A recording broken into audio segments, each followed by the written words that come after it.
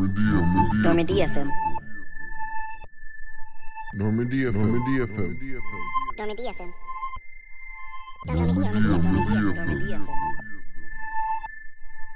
Normandy FM. Normandy FM. Normandy FM. Normandy FM. Normandy FM. Normandy FM. Normandy FM. Normandy FM.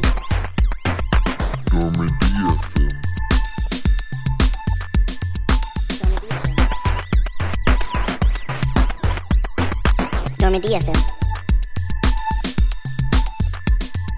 Hello and welcome to another very, very extra special, altogether wonderful episode of Normandy FM. Ken, it's not just us this week. We finally got some guests back on because we're lonely. You know, for me and Ken to just do this every week by ourselves, you know, we gotta add some variety to this. You know, we gotta spice things up on the podcast a little bit. So we brought along one Natalie Flores. Hello. Nice way to spice things up. A spicy Latina ready with her Garrus's beautiful and hot, and we should appreciate him takes. Well, we're going to a planet full of Garruses, so I mean, like, we need to have you here. We're contractually bound to bring you on anytime we talk about a literal planet full of Turian commandos, so... Like, Mass Effect 3 had some flaws, alright? But sending me on a planet with 5 billion extremely attractive Turians was not one of them. Oh, boy. Before we get there, though, sorry, we can't go there right away. First, we got to talk about some stuff that's back on the Normandy, because where we last left off was we were done in the Citadel. We're about to head out. We're going to head out and talk to some people, but we've got some new crew members to deal with here on the Normandy. We got to go talk to some people. And so I want to start this episode off with the fact that, holy crap, EDI has a body now. So, in the most predictable plot twist that anyone could have seen coming, that body that we stole last episode from the random Miss Ava Corey, EDI just is like, hey, I'm going to take this body. I'm going to load myself onto it because I'm sick of just being an AI. I want to be an unshackled AI with a body so I can hang out with my boo, Joker. And... I'm gonna be really honest with y'all. This is maybe one of my spiciest takes about Mass Effect as a whole. Mm-hmm. While I really like the idea of EDI getting to this point where she wants to have like a platform and experience what life is like for the other, you know, for human people who can have bodies, who can move around, who aren't like limited to a ship. The whole thing with Joker and EDI is maybe super skeevy in a way that I've never really enjoyed and still do not enjoy to this day. I don't know that that's a spicy take, because as I've grown to know people that work in the industry, I have not met a person since who is super down with that relationship. Yeah, I actually think it would be spicier to have my opinion, which is that I really liked the relationship, but as I've gotten older and like, because like a lot of the things, like when I played Mass Effect 3, when I first played it, like for example, since we're going to talk about Jack later on in the episode, my bisexual ass was not like, a teacher shouldn't be wearing that top, you know? Like my bisexual ass was like, damn, like she looks fine and her titties be popping. So it's like a lot of the things that, you know, I should have noticed when I played it, I did not. But like over the years, I've definitely soured on the relationship, but I guess not as much as it's not as sour as it would have been if I noticed when I played like all the underlying issues of this relationship that make it a little questionable, to say the least. Yeah, I think there's like a potential relationship that could be like well written and smart and not skeevy the way that this is, because like at the start they frame it as, okay, EDI is sexy now. Like she has this naked robot body that she lives in. Yeah. But they talk a lot about how sexy she is. Like they go out of their way to be like, isn't EDI hot now? Isn't this great? We have a hot robot lady on the ship who walks around and stuff. Yeah, Jack literally is like, hey, she went from a sex toy to a sex bot. Yes, exactly. Yeah, admittedly, that it's was a good like- line, but like, It was a good line. She has so many good lines, and it's like it just really like it's not unexpected in the sci-fi genre. Like all right, male coded non-humanoids like robots never tend to get sexualized, but it's always like female coded. Like Legion, I'm sure there are plenty of people who are horny on main for Legion, and I respect them. They're valid, and I won't judge or kink shame. But Legion isn't sexualized. Like right. he can just, do his own thing and like not, have like I don't know, his butt like super pronounced or something like that. He doesn't have like big man titties like out there and like Why does Edie have hair? Like Yeah. that's one thing I've never really got is like Legion does not need to have people hair, but for some reason Edie needed to have people hair. yeah, for some and reason. she has like the biggest bazongas and just Like the- I would almost expect something closer to like the design of I can't remember what the name of her is, the AI in Ex Machina. I can't remember what they called her in that. Oh, I never but- saw that movie, but I know who you're Oh, talking it's a about. very, very good movie. Oh, I've heard. Yeah, Yeah. where it is a little bit more obvious that this is a cyborg or a robot, and it's not like, oh, this could just be a lady that's been painted over in blue metallic paint. Like, Yeah. it's And then to kind of go ahead a little bit forward and like the actual initiation of this relationship, they frame it in like a really strange way because like Joker's horny, that's that's one side of it. Edie is trying to experience humanity, like all of the experiences that entails. So like she's basically tries to figure out how she can incite that reaction into Joker, not realizing that he's horny, but like there's even a point where she talks about drugging him to make him like want to fuck her, and I was like I get that that's her trying to initiate these sort of experiences, but like that's not a like you're not doing much to endorse this relationship when you're making it like not consensual, even though like that's coming from her ignorance as to like the Joker is already emitting these sort of feelings and reactions that they're trying to get you to like see that this is something they want mutually, but like they're not in it for the same reasons. Edie at this point is not thinking about like what the future looks like for them 10 years from now. Joker's probably not either. He's just like, that's a sexy robot body, and it probably has holes in places that I can do things with. And I'm just like, and as it goes on, they don't ever really fix that. And I don't know, like, and it was the weird thing because like back in 2012 when this game came out, and there was like this group of friends that I had that everyone was playing at the same time, I was the only one who discouraged this relationship and was like, this is not good. This is like, and in the face of like some of the best relationship writing that Mass Effect has, this thing sticks out as this gross, like, almost like a relic of, like, Mass Effect of old, that is, like, horny and not much else. Yeah. Your point there, like, that's exactly how I ended up feeling about this relationship at the end, was that it felt like it was constantly being played for laughs, like it was kind of like a sitcom Exactly. relationship, Yeah. but it never evolved past that. And also the fact that they're introducing it so late in the series. Like, I know Edie and Joker were both characters to some effect as early as 2, but like it's not. They don't do anything to really take it beyond that. They don't do anything to make this relationship anything more than just like isn't it funny that this pilot guy, he's hanging out and now his ship is alive and he can do things with it, so isn't that funny how horny he is? And like, and the robot's Joker- horny too, but she doesn't know what to do about it. and like, Joker's cute. Like, he can get anyone he wants. He can get it. Yeah. In the event that like a lot of different things were different in Mass Effect 3, Joker would get it. I don't know. I don't know. There's something about Joker that like he's like the dude you'd be on a date with and it'd be going really well. And he's like, "Have you read Jordan Peterson?" And he'd be like, "Fuck." Hey, but there's a type like that for everyone, like Yeah, for like Jordan there are Peterson. people out there who will totally be receptive to someone like Joker, and Yeah, fine, yeah. you do you, but yeah, this is just for me another of a wide variety of cases where there was potential for something really emotionally resonant, really touching and well written, but it was ruined by straight horny dudes on main.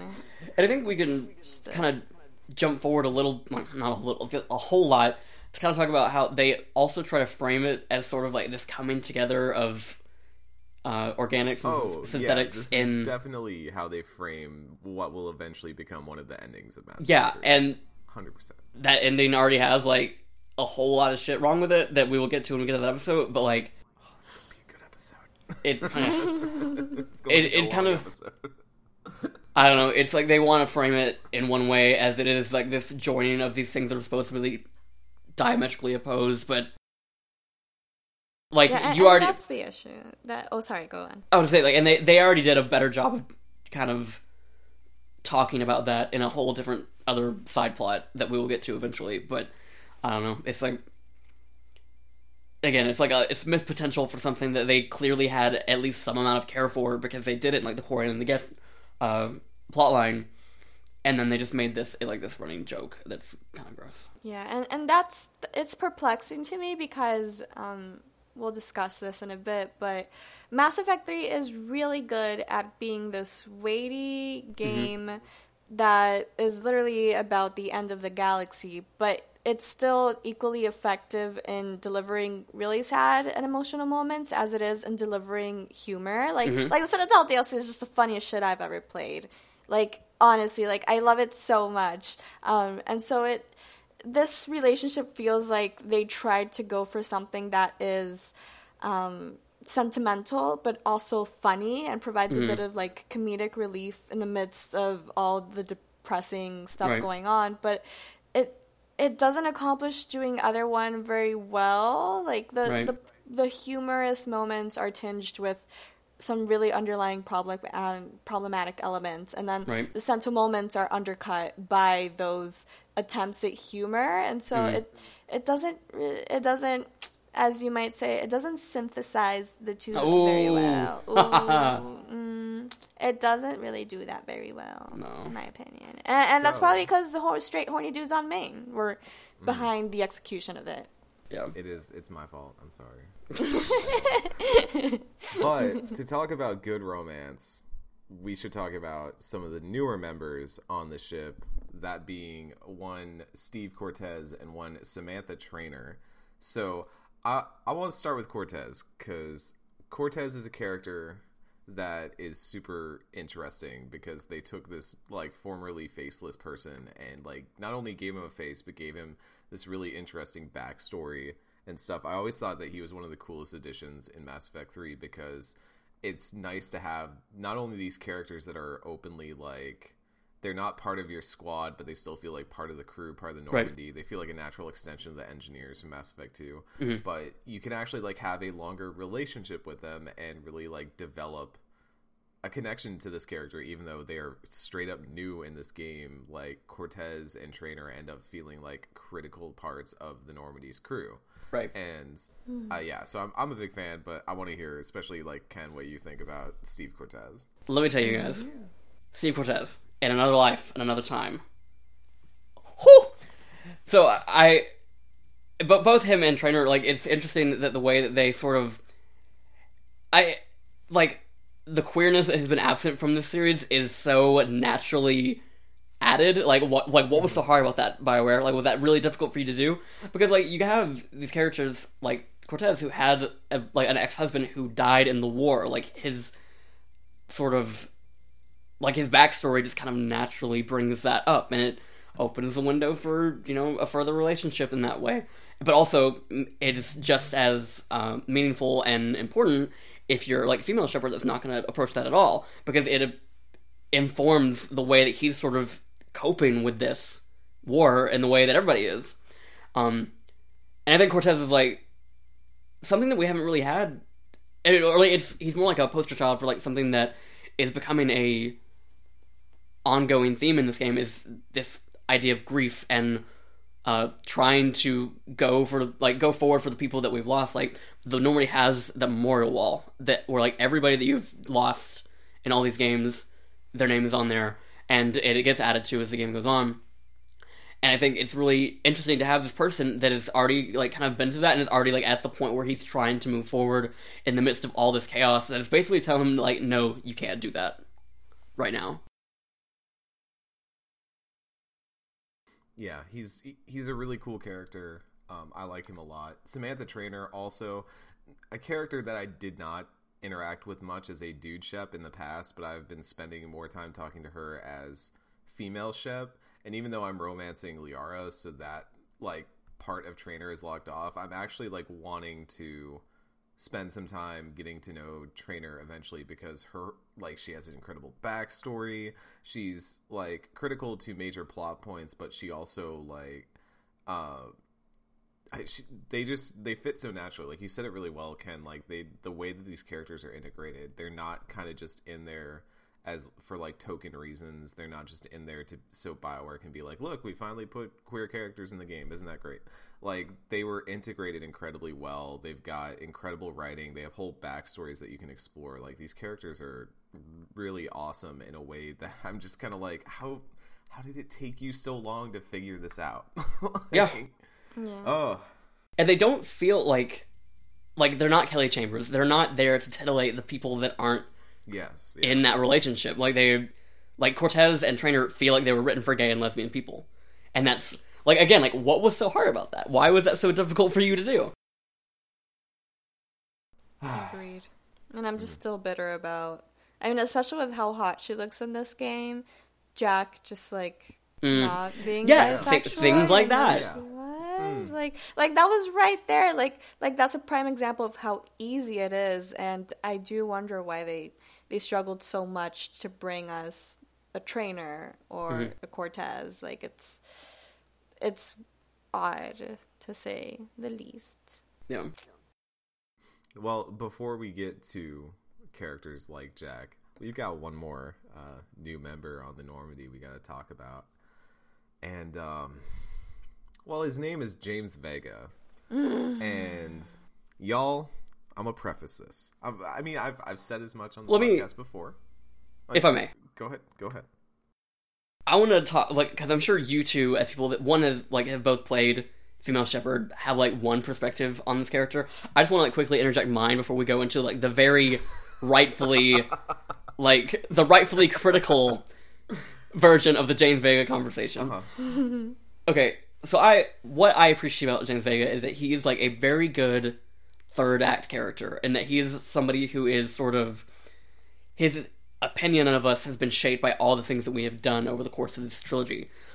He sort of reveres Shepard, but he also kind of hates him because he's, like, so to touch on the Mass Effect Extended Universe, Mass Effect Paragon Lost is this animated movie that is about Vega basically having a run-in with collectors, that he gave up intel, or no, he gave up people's lives to get intel on the collectors so they could take that to the Alliance and then have a way to combat them, not knowing that Shepard was already out there doing Mass Effect 2 and, you know, getting ahead. So, like, there's, like, this reverence for him, but also, like, resentment as well.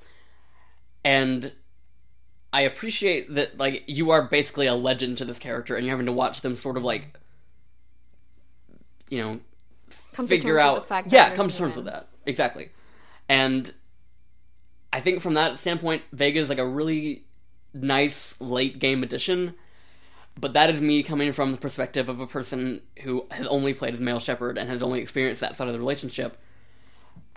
Now, you guys have experienced something... We respect that. We respect that opinion. Yes, yeah. Eric? So let me lead this in. Again, I've mentioned this a few times on the podcast. This is my first time playing through as female Shepard. Every other time I've played as the most resoundingly straight dude Shep you've ever played. So going into this, Vega, I never liked Vega, but it was because he was always kind of like this over-familiar bro type character. I was like, I already got Garrus, okay? I've got one BFF. You can't just, like, walk in and be that for me. And I'm already kind of not caring about the human squad mates because all the other squad mates are way cooler. Every time I played Mass Effect 3, at least the first time, and every time after that, I mainly just ran with the core crew. You know, Garrus and Liara were suiting up every time. But boy, when you play as female Shep, does that broing come off as hitting on you heavily and like flirting with you in a way that not only feels skeevy, but also like he's kind of just like belittling you, like almost like patronizingly. So it's so bad. Like I described it as like posturing / peacocking in my notes here. And he's just constantly like, "Oh, let's box. Oh, let's see. Can the mighty shepherd beat James Vega?" And he's like doing pull-ups all the time and being like, "Oh, hey, Shepherd, how you doing? 1,001, 1,002. I'm doing great down here." Like, and then all of a sudden, this is what tipped me over the edge. He's like, "I'm gonna give you a cute little nickname.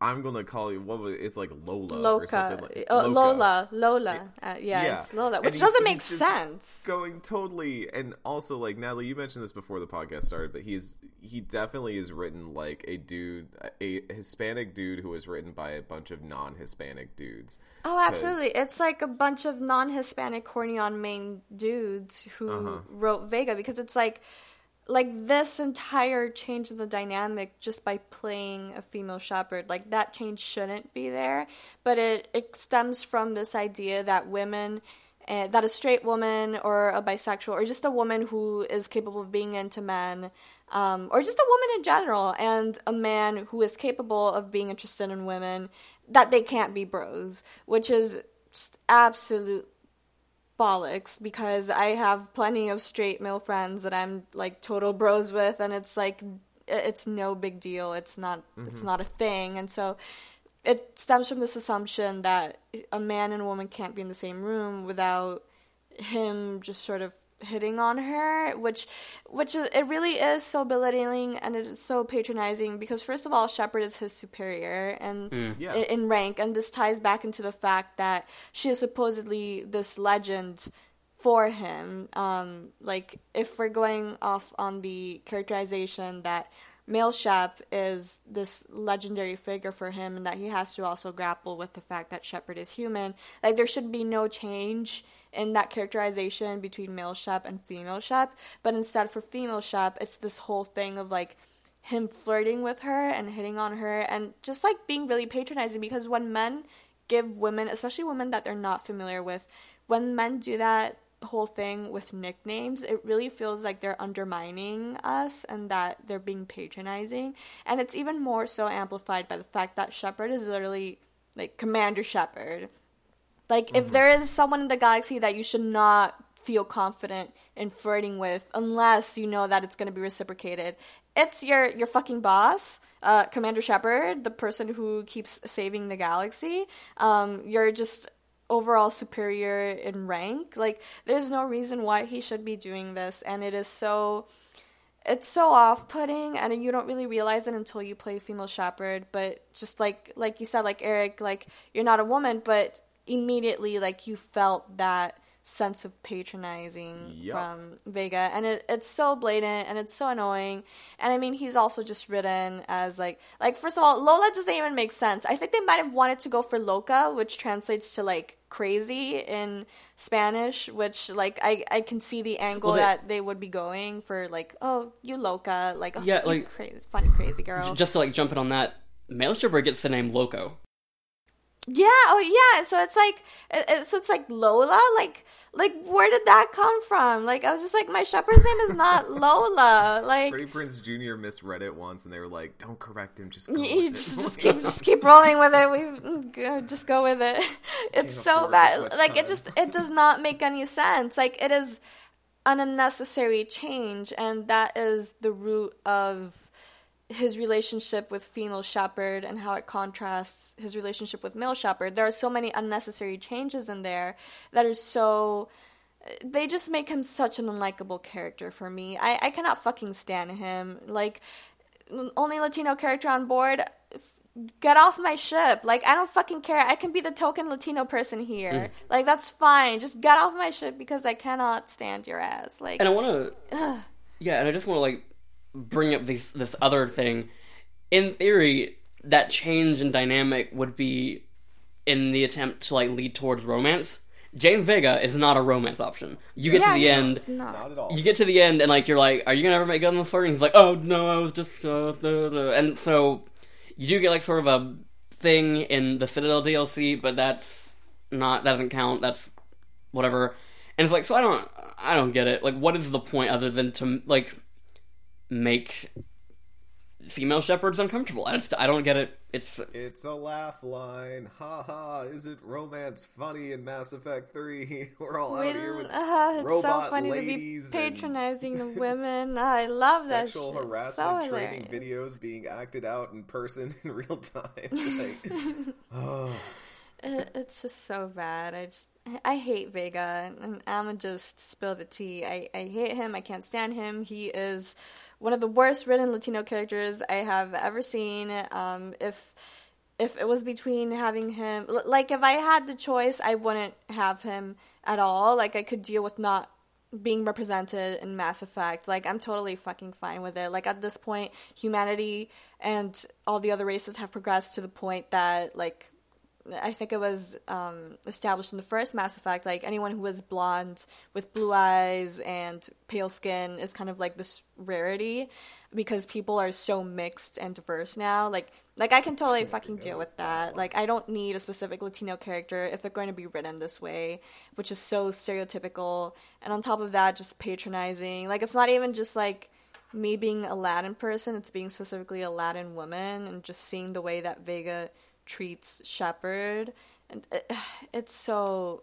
off-putting, and I could not get him off of my squad soon enough. Like I was excited to see Garrus because obviously, but I was doubly excited because I was like, oh, thank fucking God that I will not have Vega on my team anymore.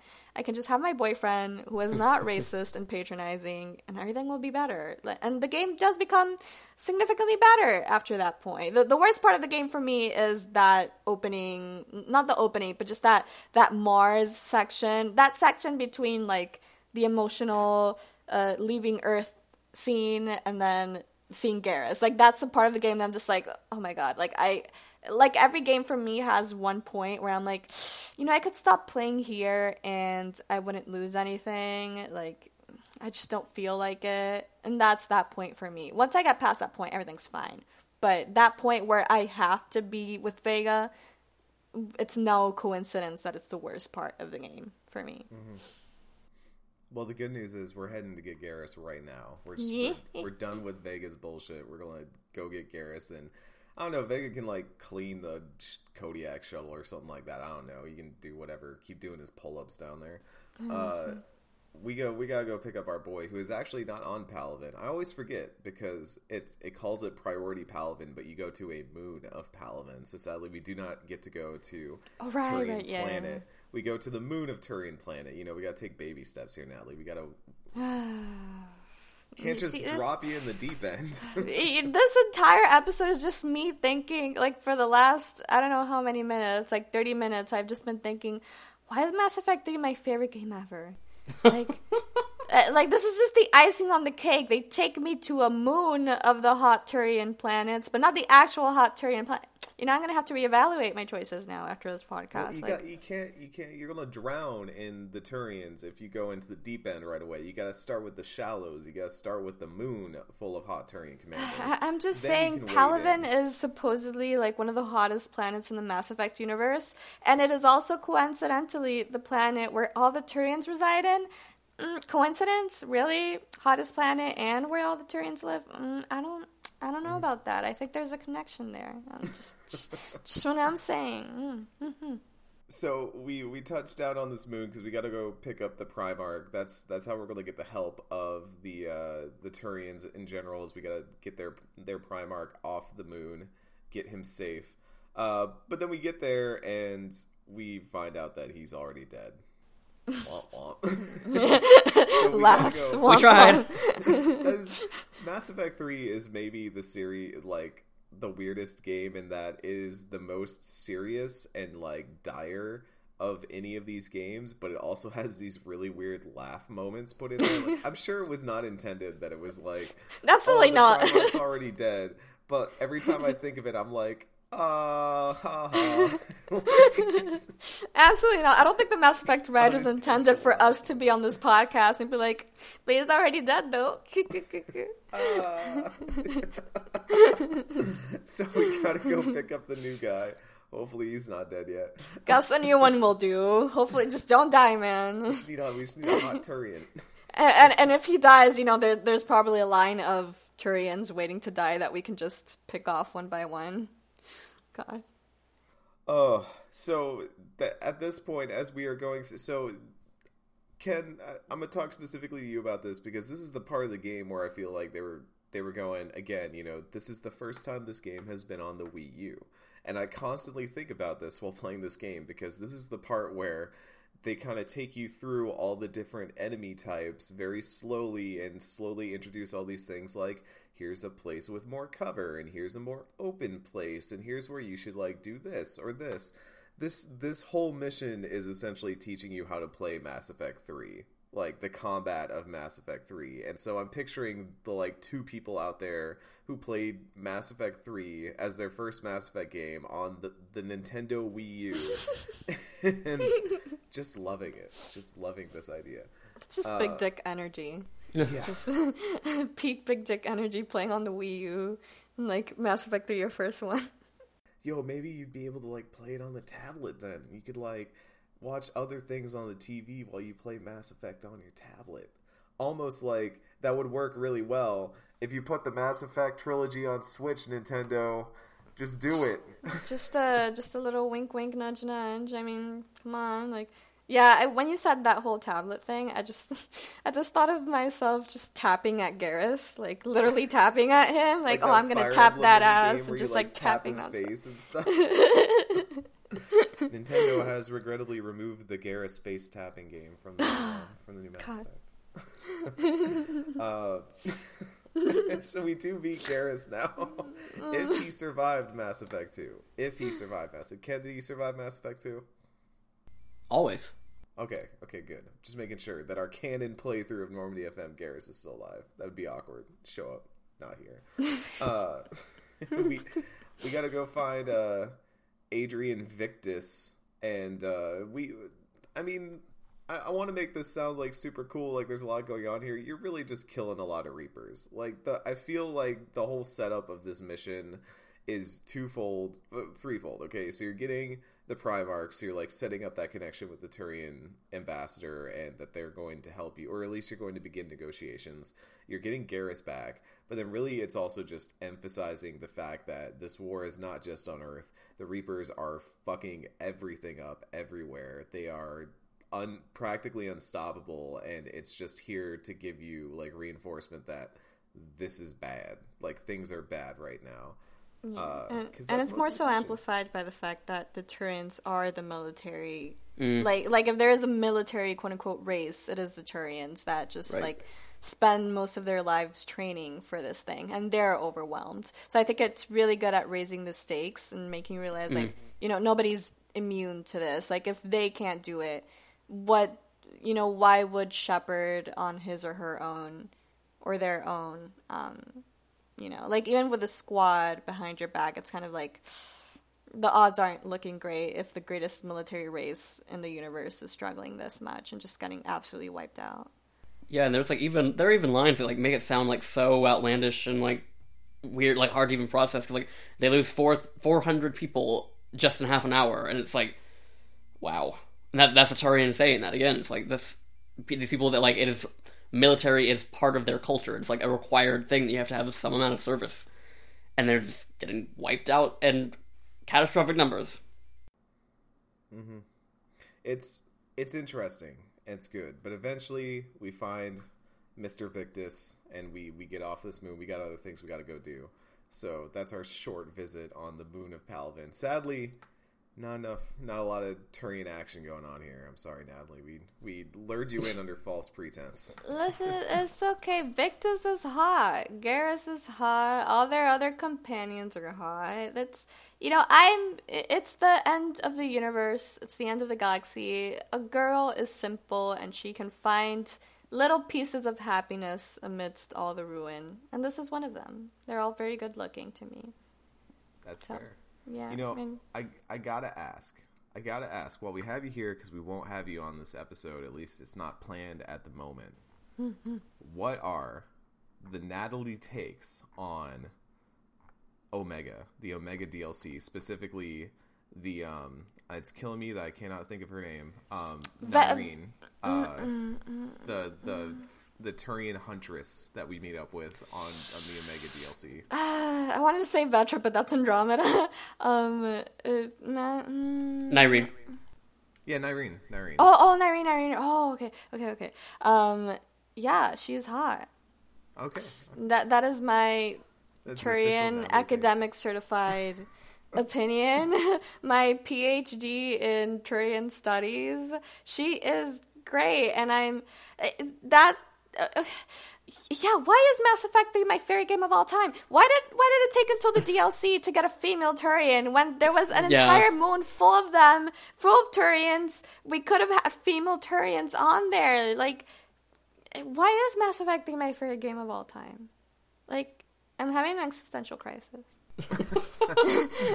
Why is it? Oh my god. Well, but luckily- yes, that is for a future episode of discussion for you two. But while I'm here, I think she is wonderful, and I think it is a massive oversight on the Mass Effect team to just not include female Turians on Palaven, because it's like, I get it, like on the Citadel, whatever, or like, Garrus is the only Turian that you have on board. Like, I get it, but there's no reason why when the Reapers are striking and we need all the reinforcement we can get, we don't see any female Turians on Palaven's moon, or just like anywhere besides the Omega DLC.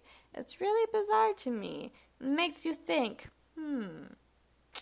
But yeah, I love her. I love all Turians. I do not discriminate against Turians.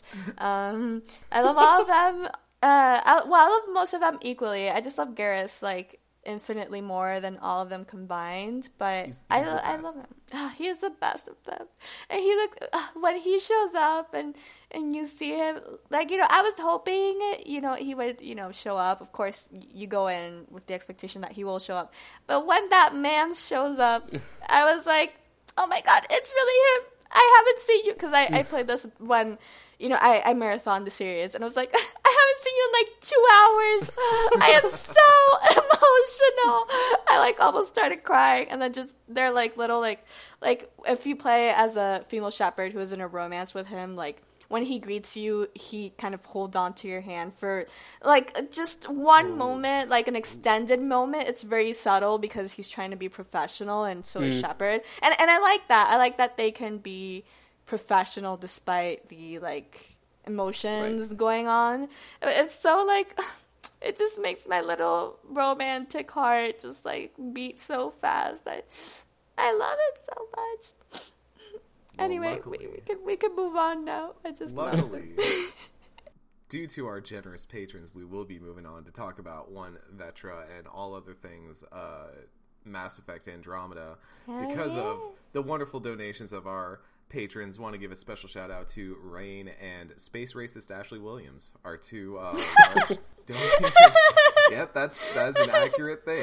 That is spot on. That is such a good name. Like if you had to get a donation from someone We got that it you had from to shout Space out, Racist Ashley Space Williams. Racist Ashley Williams, as someone who stands Ashley to some extent, which I've mentioned on this podcast and will no longer be taking further questions on, because I know that I will get attacked by Eric and Ken. Not in this house. Thank you for the donations. Woo. Well, I speak as if I'm part of the podcast, but I'm just happy that they'll be able to talk about more Turians. It's very beneficial to me. That's why I'm saying thank you. It's supporting more Turian content in all forms is what you're doing by backing us here at Normandy FM. If you want to do the same, you can head on over to patreon.com/NormandyFM patreon.com/NormDFM.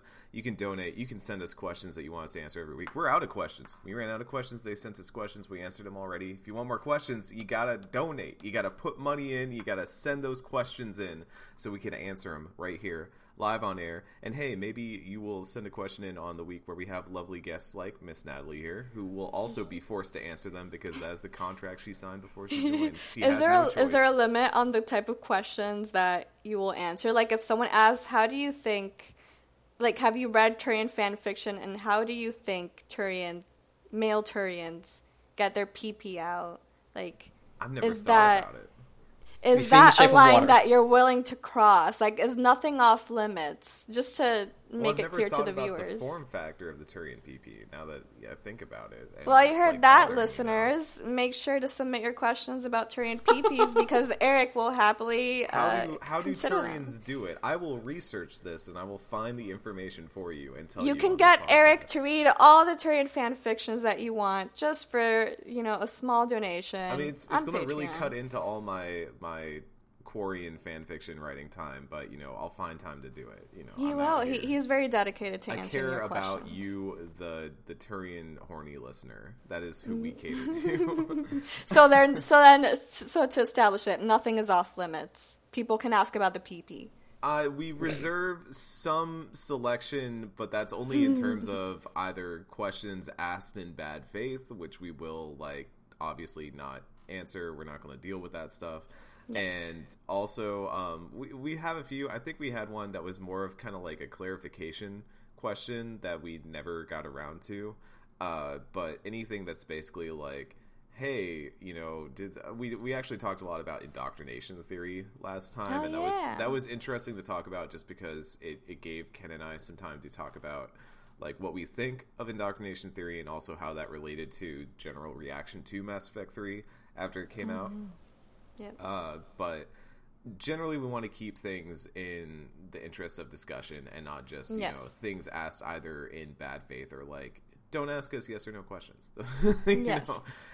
Try and have a why in there. This is me, the journalism, the kid who foolishly went to J school, telling you should ask why questions. You should not ask yes or no questions. Exactly. Now we have that established for you, listener. Mm-hmm. You're welcome. Yeah. Feel free to submit. So ask me why the Turian PP look like that. we will go talk to Casey Hudson and find out. True Cartesian, what does the Turian PP look like? So before we head off to the last thing we got to do today, we do have a few things we want to talk about here that are specifically related to what Ken wants to talk about all the time. But we're going to delay that a little bit because we love delaying the things that Ken wants to do. So we can talk a little bit about Victus. I feel like we'll talk more about him next week when we get into the Surkesh. I'm going to say that wrong all next week. Just get ready for that. Surkesh and Tuchanka stuff, where you really get like more of his character. But the thing I like about him, and maybe the thing that I'm now actively disliking the more I think about this, he is a Jon Snow type character in that he does not want to be Primarch. He was kind of forced into it. And we're thinking about this because Game of Thrones is obviously front and center of mind right now. But there is always that idea that the best rulers or the best leaders are the people who don't seek leadership, who don't seek that role because they're inherently less selfish. But also that role is always going to naturally put you above people. And so the idea that someone could be a selfless leader is maybe a flawed theory to begin with, but we don't have the time to get into that. Luckily, the difference between Victus and... has to end. Yeah. The difference between Victus and Jon Snow is that Victus is competent. Oh, I was going to say one of them did not have sex with their aunt. But that one too. That's also a valid distinction. That's also a valid distinction, but I mean... My thought was just like, Jon Snow, you fucking idiot. While Eric was like, sensibly and realistically like, yeah, he didn't fuck his aunt. Victus is alright. I got Turian PP on the brain now. It's just good lord. But we have some people back on the Citadel that we need to talk about. First, we'll talk about Thane, because we do kind of get our intro to Thane when we go back to visit our human squad mate who is in the hospital, and we kind of get told that, hey, that the lead in that Thane has that disease, Keppel syndrome, that is going to eventually consume his life. His clock is out. It's coming like a freight train, and the Thane stuff, with one massive glaring exception that I guarantee you, listener, we will get to, is some of the best stuff in Mass Effect 3. Like, I'm just going to flat out say that. Like, talk about, like, making the most of the, like, what little screen time you get with the character. Yes. Like, Yeah. good 100%. lord. It's what he deserves. Like, Yes. they understood coming out of Mass Effect 2 that Thane was maybe not the most prominent character. I mean, when you think about you get him, and we talked about it on the Suicide Mission episode, but he's not really a specialist in any sense of the word. You know, he's not the singular best choice for any of those options, like some of the other characters are. He was just this character that people latched onto, and his writing was exceptional. His story was exceptional. His loyalty mission was exceptional, and I guess they kind of understood that they needed to do something really good for this character in the last game of the trilogy, and for the most part, they did it. And it's the conversations you have here where you're talking with him about, like, you know, how are you doing, or are things okay, and he's just totally at zen, at peace. He's talking with his son. You can get updates on how his son is doing and things like that. Like, it's such a... I need to go back and watch what those conversations play out like if you romance Thane, because I am interested to see that specifically. But even just the beginning here, we will get to the later parts that I think some people know what's coming, but the beginning parts where you're just having conversation with him and talking on in the hospital on the Citadel are just really, really good. He even offers to defend Caden and Ashley should anyone come for them. Mm-hmm. Like, even in his final moments, he's got our back. Yeah, and thematically, he is such an interesting character to have in this game specifically, because this game is about trying to defeat the Reapers, trying to extend our lives to more than just what the universe has seemingly decided for us. And to see Thane and to have him in this game is so thematically interesting, because here's this person that knows that their time is up, that knows that he can't extend, no matter how much he tries, he can't extend his life past his due date. He knows his due date is coming, and he's come to terms with it. He's not fighting to save himself. He's not fighting to save everyone. What he's doing is just trying to make the most out of his time left, to make the choices that when he leaves soon enough that he will be happy with. And I think that is so interesting to watch play out when you see, his closest friend Shepard is someone who is, out there when they're not in the hospital, they're out there trying to save the universe, trying to prolong everyone's life, trying to defy destiny. And here's this character who knows his destiny and who has come to terms with it fully. And I think it is so interesting and admirable. As someone who has a crippling fear of death, I think his character is so interesting to watch unfold. And he was not special, in any, in terms of, battle. Like, he wasn't a specialist, like you said. But he was special in our hearts. And that's what matters. That's what really matters. Oh, Thane. How can you be so good and get done so dirty? I will never understand. Man, I do wonder, though, if his character would have had as much impact as it did if, that ending for him was changed. Let's say that maybe not that ending specifically, but the person that does the doing to it is my issue. Word, big mood. But they'll get around to that in a later episode. We have not episode. uttered that name yet on this podcast, as far as I'm aware. We He have who not shall uttered not be named. the name, but oh boy. Yeah. Caden and Ashley. Moving hanging on. out in the Citadel. So before we get to Ken and the delayed gratification that we will award him, Just to talk about Ashley here. We appropriately slammed Ashley last week for the Mars situation and the way she is just inherently distrustful of Shepard post Cerberus. And some of it, I think, definitely is flavored by whether or not you have had a romantic interest with the character or not. But I think I think this part where you visit Ashley in the Citadel and kind of the reality of things have started to hit is where her character starts to turn for me.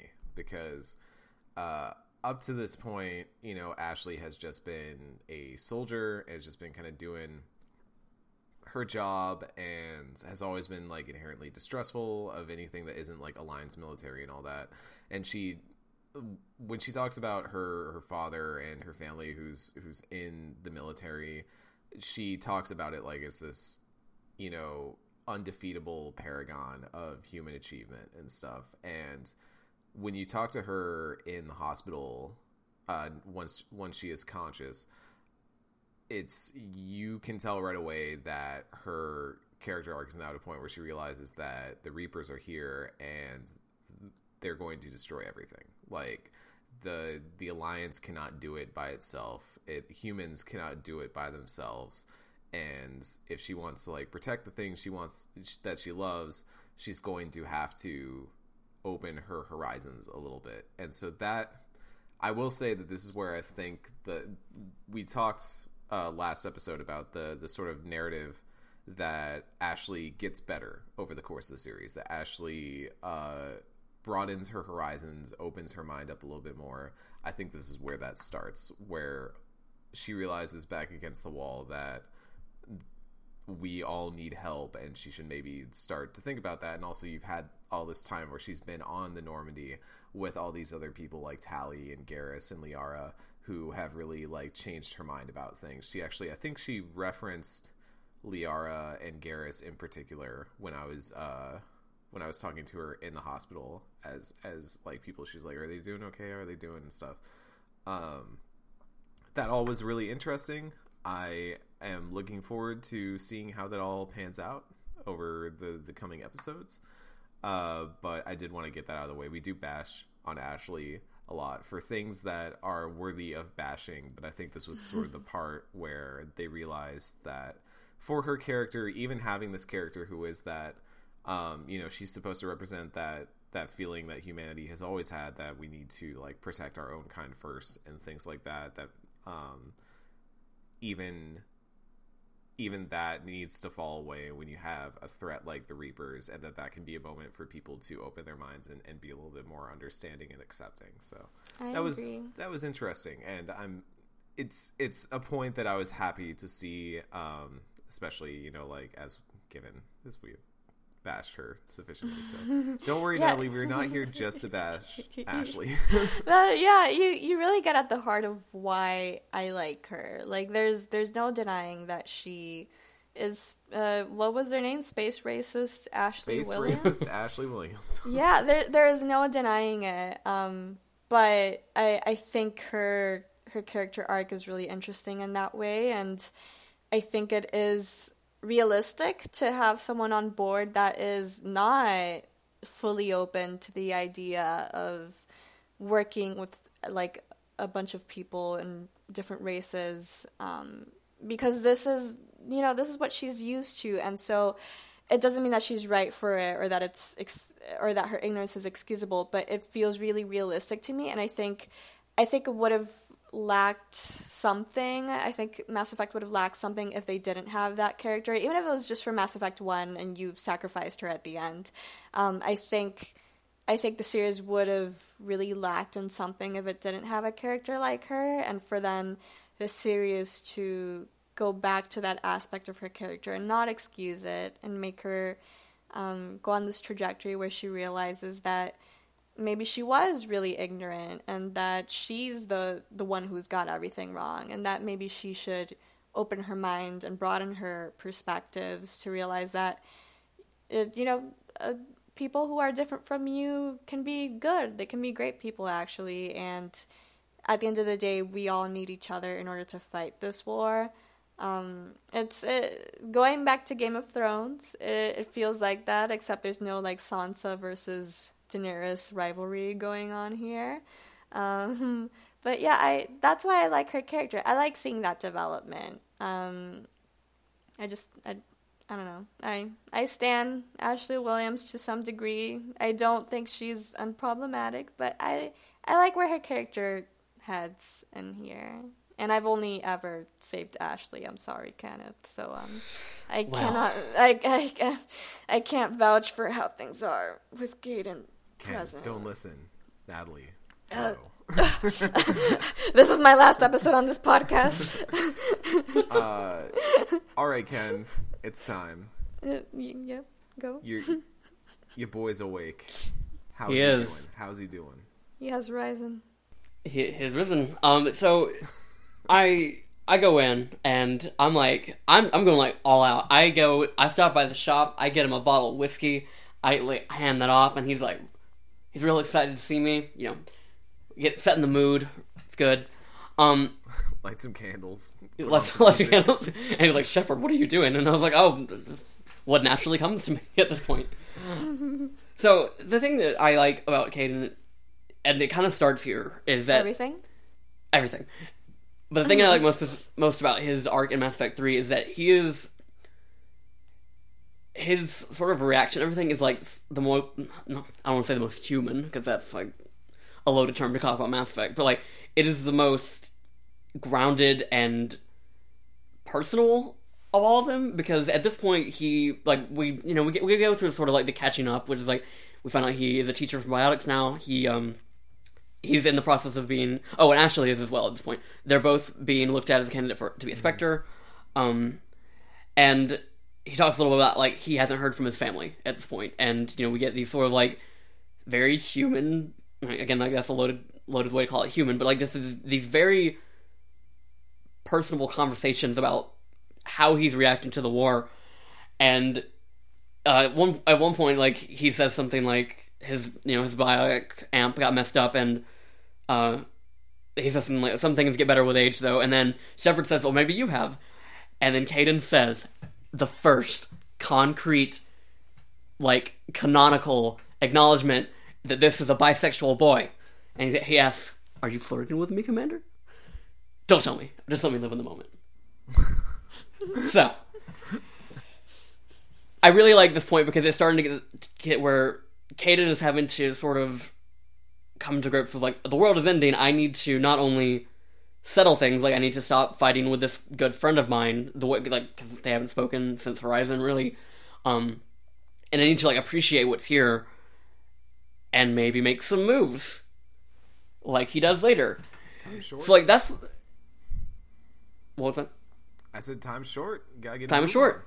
Yeah, and so, like, that's what I like about the contrast between him and Ashley, is that Ashley has got, like, all these sort of, like, her family that she's got to worry about, because, like, that's sort of been, like, a through line with her for the longest time. It's like, her family is, like, this huge important thing to her, where Caden's having to kind of realize the world is ending and I'm kind of alone here, and I need to sort of take life by the horns and just make moves I was maybe too afraid to at one point. And, so yeah, we will get into more of that later, but, like, I really appreciate that Caden at this point, in the midst of all this intergalactic nonsense that we're having to go through, is just, like, this very grounded character in a way that not really anyone else is, because everyone else has got, like, they're an admiral, or, like, they're some professional in the war, they got, like, a lot of shit to worry about. Like, Caden's just, like, my life could end tomorrow, and I need to start getting to a point where, like, I'm at least happy with where I was when it was all over. And I love him so much. I'm glad we can reunite. It was a little bit in doubt for a moment there. I was a bit confused on whether that was the case, but thank you for establishing. Yeah, look, just in case anybody didn't know, I fucking love Caden Nolenko. Like, in case anybody didn't know at this point, 25 episodes in. I have a lot of friends who are into Mass Effect, and I still do not know someone who loves Caden as much as Kenneth loves Caden. I mean, both of their names start with K. Come on. We do. We got alliteration going on. It's meant to be. Like, come on. Like, y'all gotta stand. Yeah. So we got one more thing to do today. We got one more piece of this podcast to put together. We got to head over to Grissom Academy. I believe, Caden's an alum of that. What is that word I'm looking for? Alumni? Yeah, is that it? I thought alumni was the plural. What's the singular of that? Alumnus. Alumnus, I think it's singular. There we go. All right, there we go. But also, I don't know if that's true. So, well, we've made it true here on Normandy FM. We decided He's a graduate. Normandy FM, changing the canon of Mass the Effect. Grissom Academy. There's some Cerberus hijinks going down over at Grissom Academy because the Lucid Man just can't be cool. He's not chill anymore. He's just doing shit. We got to go stop it. So we head over there, and one Kaylee Sanders appears, and here's a cool little part that ties in with more Mass Effect media, because that's just what this is at this point. Kaylee Sanders knows Admiral Anderson, and maybe had a little thing pretty intimately. Yeah, maybe had stuff going on there. Good job, Anderson. Doing well for yourself. Good job. So we got to land there. The school full of biotics. And we not only meet Kaylee there and help rescue some of these students, but we also run into one Jack, who is now a professor at the Grissom Academy. And as Natalie so duly noted, wearing inappropriate tops while teaching biotic students how to kill people with their minds. Which, this is really cool because, Jack has interesting development in Mass Effect 2. Jack has a cool arc. The way she goes from this very distrusting sort of at the outset, she seems like just that angry punk that seems completely typewritten. By the end, she's warmed up. She's opened up a little bit. But seeing her here, like, Mass Effect 3 Jack is by far my favorite iteration of Jack because she's got all the attitudes still, but there's this, like, wanting to keep the students alive, wanting to defend them, having found a home. I love that when you offer for her to, like, come along with you, she's like, no, I've got people here that I gotta look out for. These are my people now, and if I'm gonna ride out the end of the universe, this is where I want to be. And it's a really heartwarming moment. I was like, Jack, you pro. Oh my god, Eric, like, I'm not even exaggerating. I'm tearing up right now. It's beautiful. I'm tearing it's up really right now nice. just from you talking about it, like, full on tearing up, because It's really it's so nice. funny.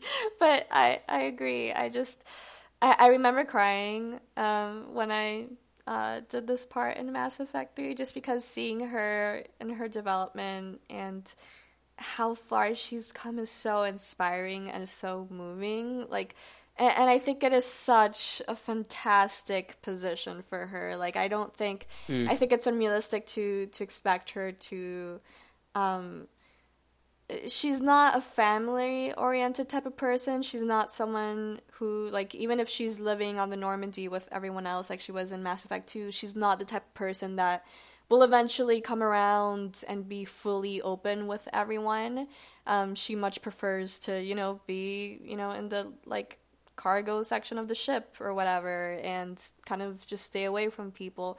But this position of being a teacher allows her to be close to her students as if they were her family, but there is still that barrier there that I think is really good for her and her levels of emotional vulnerability. I think it like, I don't know how to describe it, but I think her being a teacher to them and having this sort of mentor/pupil relationship with her students allows her to be more emotionally vulnerable, even because she could just kind of fall back on that. It's not something that she's forced to do.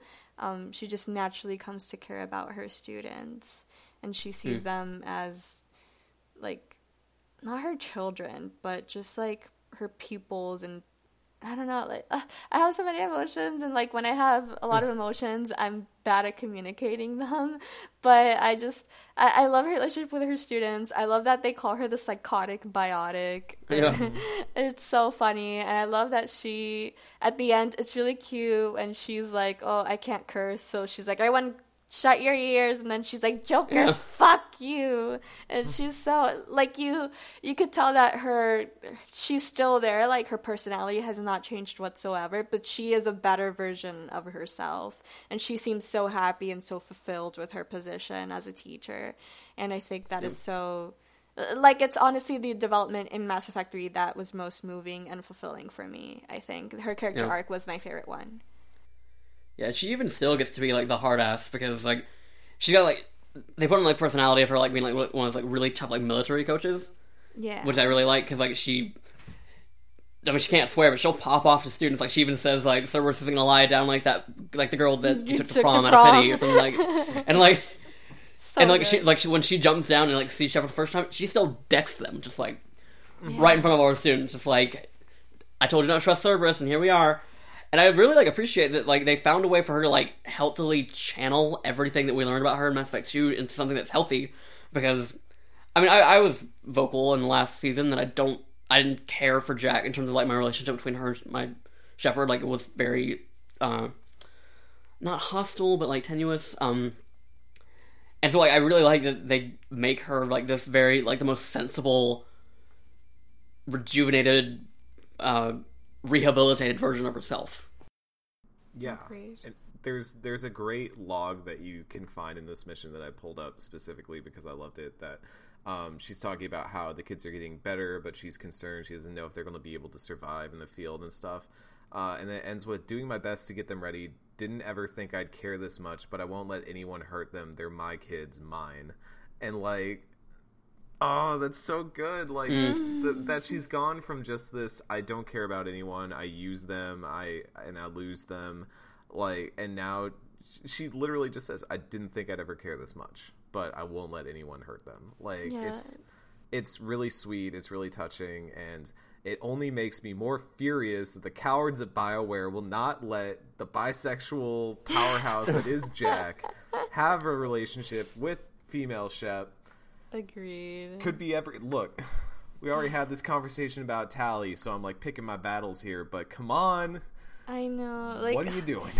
Like, I don't think I would have, let go of Garrus. I'm that type of hoe that when I play a BioWare game, like I played Dragon Age Inquisition 5 times and I've romanced Solus all those 5 times. I'm a loyal bis, but, like, Jack, I might have wanted to risk it all for her. Like, she's just so amazing, and, like, this character arc for her is so, I just love how she goes from using anger to isolate herself, and she turns that into using all her pain and her trauma and her anger and using it to fuel herself to protect other people that she's naturally come to care about. It's such a beautiful transformation, honestly. Like, there are a lot of mistakes in Mass Effect 3, as we have gone over in this single episode as it is, and I'm still going through my existential crisis about whether this should really be my favorite game ever. But it's moments like this, it's things like Jack's character arc that make me think, like, yeah, like, this is a flawed game, but it's my favorite game ever for a reason. Like, it's my favorite game because Eric talking about her character arc made me tear up on a podcast. It's something that we do, like, crap on BioWare a lot for choices that they made 7 years ago at this point, but it's also still one of the only games that can do stuff like this. Like, BioWare does this sort of thing. Like, again, I'm sorry, Kim, we're just going to talk about Game of Thrones all the time, but episode 2 of this last season of Game of Thrones, everyone was calling it, like, the BioWare episode, because everyone was just sitting around having conversations, and it was all these people that you'd come to know over a long period of time finally meeting up and drinking and joking and having a good time. And, like, that is the BioWare thing to me. It's not even necessarily just the companions. It's not just the whole idea of a Paragon Renegade system or anything like that. It's those moments. Like, when I think about if you could encapsulate BioWare in a single scene, granted I have not played Citadel, I've come to understand that would maybe be it, but also the scene in Dragon Age Inquisition where you play poker with all the members of the Inquisition, and they're all, like, having fun, laughing, having a good time. There's, like, all these little inside jokes and all that sort of stuff. Like, that is BioWare doing what BioWare is best at, and also the only, like, no one else does that sort of thing as well as BioWare does. Yeah. And it's just something that, like, it's these moments that just always make me go, oh, these games, like, there's so many problems, but then Jack shows up and it's all perfect, and maybe Mass Effect 3 is better than I gave it credit for. And then we turn to the Edie bot, the sex bot thing. We're like, well, actually, Sex bot, damn it. yeah. But then Jack, But then Jack and you're makes like, a really good joke about the sex bot thing, so maybe that's okay. yeah. Maybe that was worth it. And it's amazing, you know, because if we didn't have these emotional connections, we would just criticize it for what it is. But there are still so many things in Mass Effect and just Mass Effect 3 alone that make you think, like, yeah, it has these really bad things, but also these things make me feel so much. And sometimes what you feel and what a game makes you experience overrides any, like, critical aspects that you, or it doesn't erase it, but it's like yeah, I have problems with Edie's sex body, and I have problems with Jack not being the bisexual that she was meant to be, and I have problems with He Who Shall Not Be Named and how he brings Thane's End, and yet at the same time there are so many beautiful things about Mass Effect 3 that make me still think about this game years later and make me want to be on a podcast to talk about how much I love it. So maybe, you know, maybe it's not all bad, and maybe sometimes, you know, those experiences that are more subjective and grounded in our feelings are just as important as the criticisms that we may have. On that note, Ken, is there anything you wanna ask our guests? Do we have a questionnaire for Mass Effect 3, or I can make one up right now. Wow, you're just gonna invent it right now? Okay. Yeah. Is it why do you hate Caden?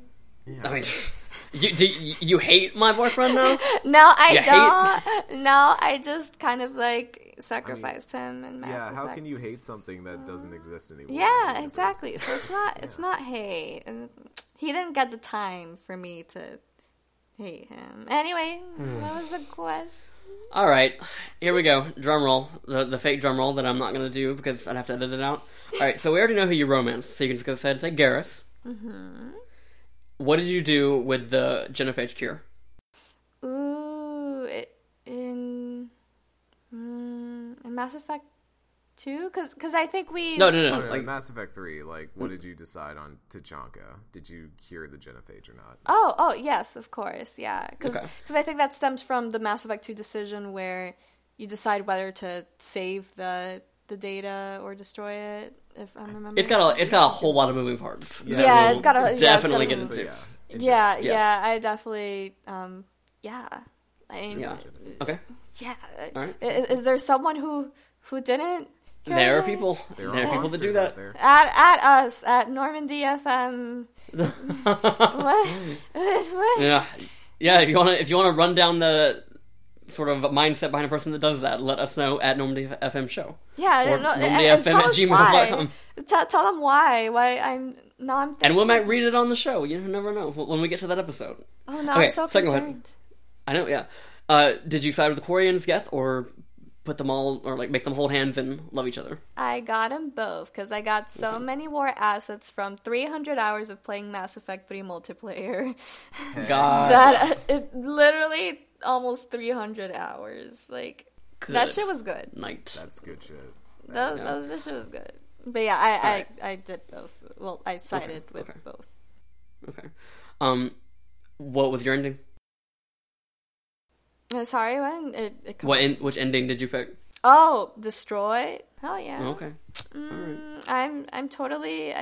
I'm meeting up with Garrus in a real bar, not a metaphorical heaven bar. I'm meeting up with him at a real bar, and we're gonna have drinks and adopt Krogan babies. And yeah, I just there's no other ending for me, really. Okay. All right. All right. Well, that was it for our show today. Thank you so much for coming on, Natalie. How can people find Thank you for having me and representing all Turian fuckers. Woo.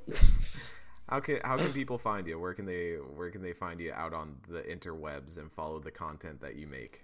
So for more Tyrion takes and also takes on why I'm upset with last night's Game of Thrones episode, you can follow me at Heartamecia on Twitter, which is like heart and then I and then MECIA. It's a Final Fantasy VIII reference. So follow me if you like Final Fantasy VIII, if you're an intellectual. Hell yeah. Natalie here for the hottest takes, talking about that Final Fantasy VIII.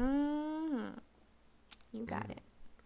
Well, thank you for coming on. Thank you to everyone who tuned in. Thank you to our patrons out there. Please send us more questions. We need more. We're out. We're in a question shortage. We're in a drought, and we need the rains of questions to fall down upon us. So please. About the Tyrion PP. God, I know about that Tyrion PP. For Ken, for Natalie. Wait. Oh yeah, we have exciting news. I keep forgetting that's next week. You scheduled so many guests for us, so many wonderful people that we just have too many now. We almost have too many. Not really. We just have a glut of them right now because next week we will have the returning Jay Malone on here. The one, the only. It's going to get super southern on this podcast. You're going to hear a lot of real good southern accents because it just brings out the best in all of us. Except for Ken, you managed to hide your accent really well. I don't know. Do I? Yeah, you've never once sounded extremely southern to me. Whereas, like every now and then, I'll slip into my southern accent, and then Jay is just incredibly southern. That is true. Very, very, very southern. So I have had a lot of people ask me where I'm from, like in my hometown. Like they're like, "Where are you from?" And I was like, "Right here." It's weird. You hide it. You hide it really Y'all well. should all just adopt your most southern accents next episode to parallel the fact that things are going quickly very south in Mass Effect 3. We're gonna talk Very about fair. Surkesh and the Ragnar. Tachanka. We're gonna make some barbecue out of that Ragnar Queen. Oof. South. So bad. We will, Ragnarok Queen. we will head on down south next week here on Normandy FM. Normandy FM. Shit.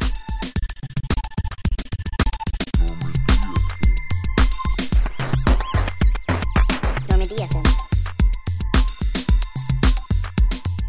Normandy FM. Normandy FM. Normandy FM.